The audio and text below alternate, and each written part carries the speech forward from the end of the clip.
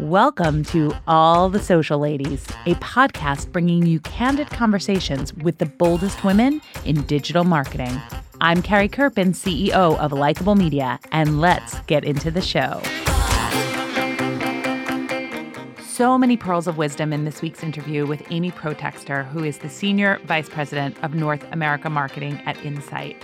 She's somebody who's always been fascinated by ideas, and that comes through in her interview. But what impressed me most was her real conversation around the ability to have confidence even when you're not feeling like you've got it within you, and pushing through and doing it. A story is told throughout her career, and I also was obsessed with her ability to really understand how technology impacts not just marketing, but also sales in the B2B channel. Some interesting stuff in this interview. Take a listen.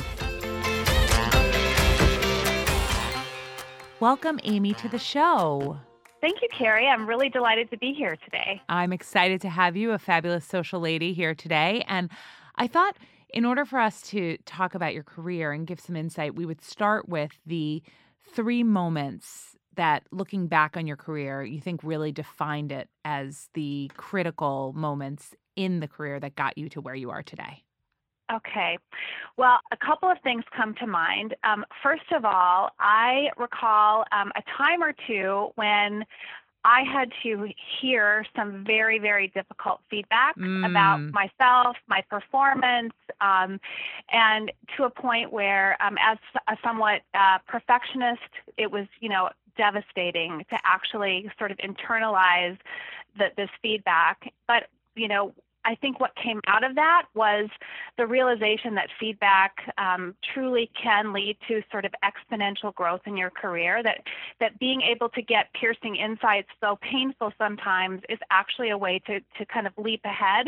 And I think back to a couple of those specific moments, and I think, those were the impetus for a period of tremendous growth for me, and a little bit more of an understanding about who I was and how I was wired. So I would say there's a couple of those moments that sort of fall into that, as one instance. The second was earlier in my career, I started in internal communications and public relations, and honestly, I'm a history major from college. I have a great liberal arts education from Augustana College in Sioux Falls, South Dakota.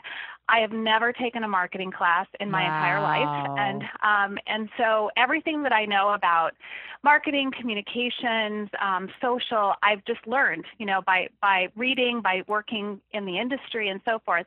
And so the second kind of defining moment was there was a point at which I asked to take a senior marketing role in a healthcare organization that I was working in, and the first time I asked, I was turned down as like, no, you're really not qualified. You're not ready. But I didn't give up. And about a year later, the opportunity came open again. And I went back to my boss and said, I really think I'm ready for this. And I really would like a shot. And that was another moment that sort of broadened the trajectory of my career tremendously. And I was very successful in that role, which I think, kind of led me to be able to be where I am today. The third sort of defining moment was the ability for me to break out of healthcare. So most of my career had been in healthcare, either at a mutual of Omaha insurance company where I kind of started, or transitioning more into healthcare delivery. I worked at a couple of very large healthcare systems, and I was able to sort of come out of healthcare and jump into the education field and now into technology. And I think that sort of ability to transfer skills from one industry to another, when a lot of times people say, well, if you haven't worked in education, you can't possibly understand our industry, or if you haven't worked in technology, you can't possibly understand what it's like to work in the channel in technology today, and just sort of being able to prove those things incorrect. Like, you can make those leaps across industries. So I would say those are the 3 that really came to mind when I thought about this. So these are great, Amy. When I'm looking at these, and I kind of want to unpack a couple of thoughts around them, I think both giving and receiving feedback is, so it's some of the most valuable things that we do in business and in life, really. But it's so hard. So when you were getting the first feedback that was really hard, I'd love for you to share how you handled it. When you first took it, did you feel like, oh no, this isn't true, it's not right, and then did you have to come to a place of acceptance? How do you deal when you get that tough feedback, and how do you use it to improve? Yeah, great question. So it's a very human response to sort of just want to curl up in a ball and go, it's not true. Like Yep. that can't possibly be true, Yep. and I think it's not unusual for that to be anybody's first reaction. But I said to myself, okay, I get to decide what's true and what's not. And I walked away and I really started to do some self searching and let it kind of sit with me for a while, and I could start to see the truth in that feedback. The first one was really that I was really good at giving orders, but I wasn't really good at giving context, and so the team felt very this probably was one of my first manager roles, and the Yeah. team felt like they didn't really understand the why. They were just like, I would to them, I would just kind of give orders and not give them any context. And so Yep. that was very unsatisfying to them.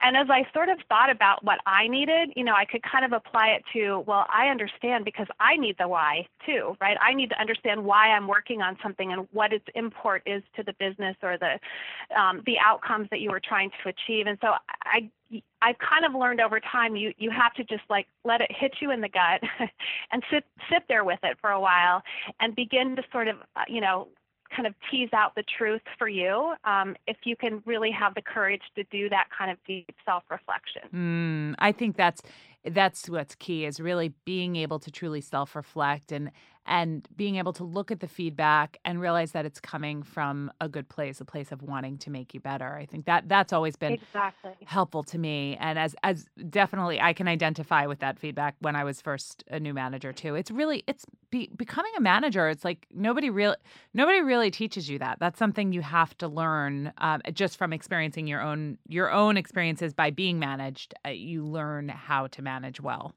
Yes, or how not to manage. Yes, right? yes, As yes. the case may be. For sure, for sure. Everyone has that boss. Now, I know you mentioned, I think it was in moment 2, you talked about how you hadn't taken a marketing class, and then you said you really wanted to do this, and you got the opportunity.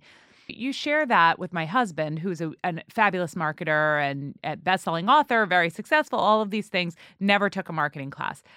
How important is school to understanding marketing? Did you learn almost everything on the job? If you had to do it again, knowing what you know now, would you have majored in marketing or taken marketing classes? What do you think about that as a whole when we're talking to young people? I don't think I would change my path. Yep. I really don't. I think as a history major, one of the things that taught me in a sort of a liberal arts, sort of environment was how to connect ideas and Yep. how to understand sort of the what's happening in a period of history really starts to play itself out in the music, in the art, in the politics, in the architecture. Being able to sort of step back and sort of look across and see the connections, I think that was really the most important skill to learn is connecting the dots, strategic thinking, understanding how to pull out sort of trends that transcend, maybe individual activities that might be going on. And I think just all of the writing that I did, a history major just demands an incredible amount of writing of papers and essay tests and so forth. Learning to be a really strong and clear and compelling writer, I think, those 2 skills, I think, end up translating into a lot of different directions. And for me, it was about, the communication aspect. I really sort of fell into that.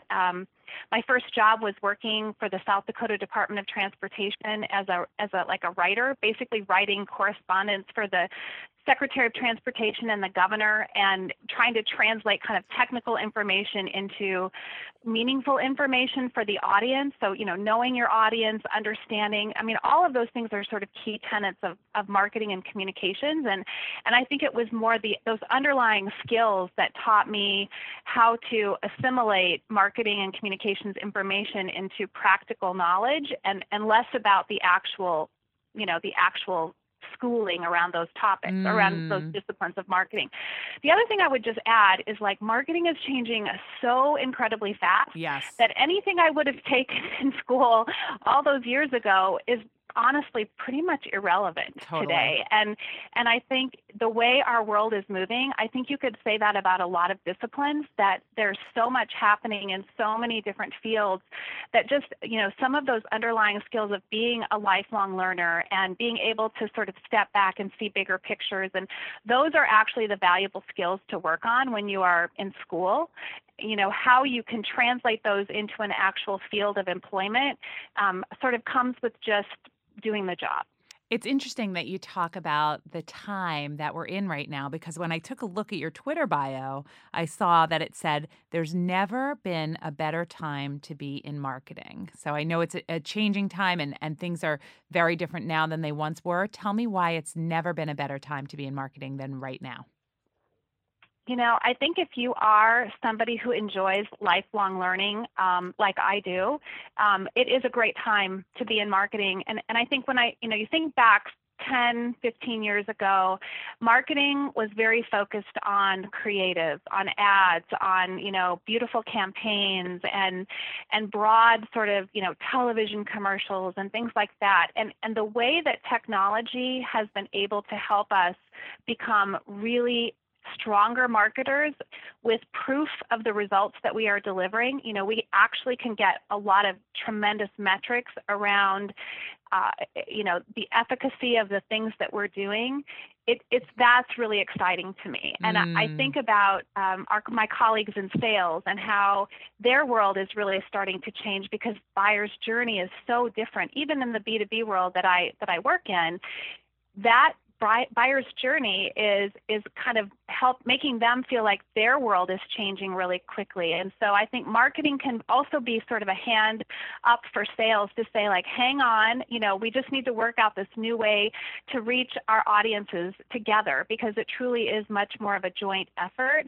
It's a partnership. We talk about a lot smarketing, so this kind of intersection of sales and marketing. I love smarketing. I'm using that. And I'm definitely crediting you and using that forever. Smarketing. So I think it's just an exciting time. There's so many new technologies, so much happening with artificial intelligence and bots and machine learning and, just new ways to reach customers through social or, communities and things like that. So if you like sort of transformation and change and always kind of learning something new and never knowing what your day is going to hold, to me, that makes it a great time to be in marketing. It's fabulous because you at Insight, you really sit at the crossroads between marketing and technology. And you watch, I love how you talk about how integrated sales and marketing are now. And really it all ties back to human communication, right? We talk about this all the time, that B2B marketing is still P2P, person to person, right? And with social media and all of these things, we are marketing person to person. I'm interested in how you see technology, all of it, impacting the way that we communicate and do business together. You talked a little bit about it, but what are some specific things that you've seen change in smarketing as we're looking at how we're communicating using technology with our prospects and our community at large? I think one of the biggest changes I see is just the breadth of channels through which people want to engage today, and that there is no one size fits all. In the old world, if you had a technology need, quite possibly you would pick up the phone and call your account executive. Yep. And that was the extent of what that's how you transacted, or that's how you solved the technology issue. But with all of the impact that the internet has had, the availability of information, we know that 70%, perhaps more today, of the journey happens before somebody ever picks up the phone to call. So you have to be thinking about what are the pieces of information that people need at that very beginning stages of when they're trying to solve a problem with technology or with whatever your product might be. And what we have found is, I think one of the latest statistics, and I think it's a McKinsey statistic, is that B2B buyers actually interact with a minimum of 6 channels over the course of making a decision. So it might be through chat, it might be a phone call with their account executive, it might be some conversation on social media. It could be that they go to some third-party sites and look for reviews and ratings, or download a white paper. And so this broadening of the channels makes it sort of a challenge to produce all that content, to deploy all that content. And technology really helps us do that. It gives us a platform to scale what could be a pretty overwhelming task. And so the ability to kind of atomize content and spread it across different channels to reach people where they want to be reached. We had a situation where we had a very large opportunity convert through a chat. And, an account executive was a little bit like, wow, like, why didn't they call me? Like, you can't chat with my client. And we said, no, you're missing the point. That's what the client wanted to do. That's how the client wanted to engage. And so if you're in business today and you're working with other businesses, I think you have to look hard and long at what consumer businesses are doing, because as you said, it's people to people. What we experience in our consumer lives is now bleeding over and becoming the expectation in our business life. And we want the same kinds of experiences, the same ability to get information, the same ability to do research, the same ability to kind of compare and contrast. And I think for a long time, business was a little bit immune from that, but not today. Yep. And technology really helps us scale to be able to do that. Yeah, I was going to ask you about that scale, because it's interesting that the salesperson, and I, as a former salesperson, I spent most of my career in sales, would have that reaction. I would feel the same way, because so much of sales, especially B2B sales, was about forming a relationship, understanding the need, really having a seat at the table and being able to solve problems. And so now what I would imagine they're seeing is that if that can be done through chat, that can be very dangerous. But I actually believe that technology helps fuel those relationships. And so the blend, that's why I actually really hooked into and love your term, the blend between the upfront marketing of all of the touch points and then the conversion relationship management with a good sales team is really key. I think it helps relationships. Do you think it helps, or could it hurt? I actually think it overall helps relationships, because if ultimately, like, the next frontier that you read about in every marketing journal is customer experience. Yep. And what that means is, like, not engaging the customer on our terms, but letting them engage on their terms. And so you can actually, and that's what I've told, some of our teams, our sales teams, is like, embrace this. Like, if somebody wants to transact, then all that's doing is freeing up more time for you to have the really complex conversations that they do need you for, right? Like, there's this blend of, if it's a transactional, if it's purely transactional, the technology can kind of take that off of your plate, give the client a great experience, and yet you get that time back in order to have the next critical conversation with your client around things that are much too complex to just simply transact through a chat. So I think it's all about a changing perspective. It truly, kind of back to that smarketing, it's really about the partnership and really understanding how that client experience can actually deepen and solidify the relationship an account executive has with their client, because they'll come back when they have options that meet the way that they want to kind of interact with the company. They're going to stay. I love that. Okay, Amy, we're heading over to our lightning round. Are you ready? I'm ready. All right, I'm going to fire at you some questions. They are more about your own personal use of social media and experiences in social media, and you are going to tell me where it's at. Ready? Do you have your phone on you right now? Do you have your phone with you? I do. Okay. When you open your home screen, what apps are on your phone's home screen right now? Okay, well, I have the usual: calendar, mail, message, phone, some of those, utility tools. But I am never far away from my Starbucks app, my Amazon app, my American Airlines app, and my Words with Friends. which I Oh, is love a Words with nice little Friends. release. Yes. And Buffer. I love the functionality of Buffer for helping me keep up with social media posts. Awesome. My Amazon app is the most dangerous, expensive app I have on my phone. I have a real problem. It's a Ditto. serious problem. The buy now button, it puts me over the edge. Okay. If you could only use one social network, which one would you choose? Oh, that's hard because for personal life, I really kind of keep that to Facebook. Yeah. But I use LinkedIn a ton for my professional life. And so I would probably choose LinkedIn. So somebody pulls up your social profiles and they have access to them. Instead of Googling you, they're looking at your social media posts, but they don't know you. What 3 words would they use to describe you from looking at your social posts? I would say change agent, passionate communicator, and I hope leadership. I think that's the other piece I really would like people to take away from my profile. Awesome. What woman do you admire most on social media today? So I've really been following a woman by the name of Lolly Daskell. I love she does Lolly a lot Daskell.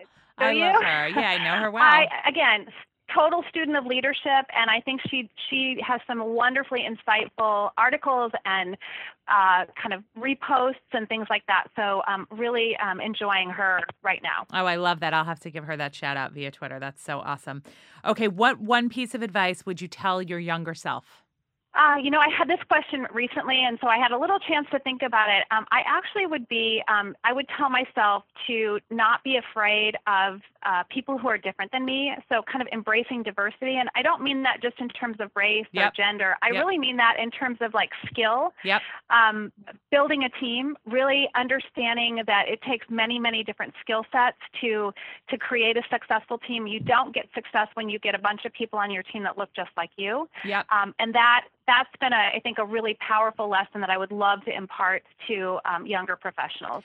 I think that's such an important lesson because you're right that it's not just about race or gender or background, at all. We tend to hire people who resonate with us, and the people who resonate with us feel like us a lot of the time. And that's such a common mistake, hiring the people with even your own skill sets, your own experiences. And ultimately, when you're able to remove that bias, it helps you. So I definitely support that advice. That's great advice that a lot of people should think of, especially when they're younger managers and hiring for the first time. It's an unintentional bias that it needs really to be taught to eliminate. Because once you're conscious of it, it's like a game changer on skill sets, all different things. Yes, 100%. Totally.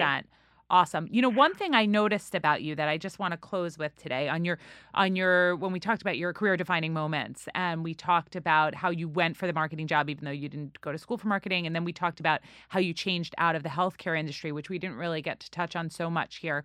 One thing that struck me about both of those moves is that they both required a good amount of confidence. To change industries when you're not yet familiar with an industry requires confidence. To say, hey, I'm raising my hand for marketing and going there and doing it, that requires a lot of confidence.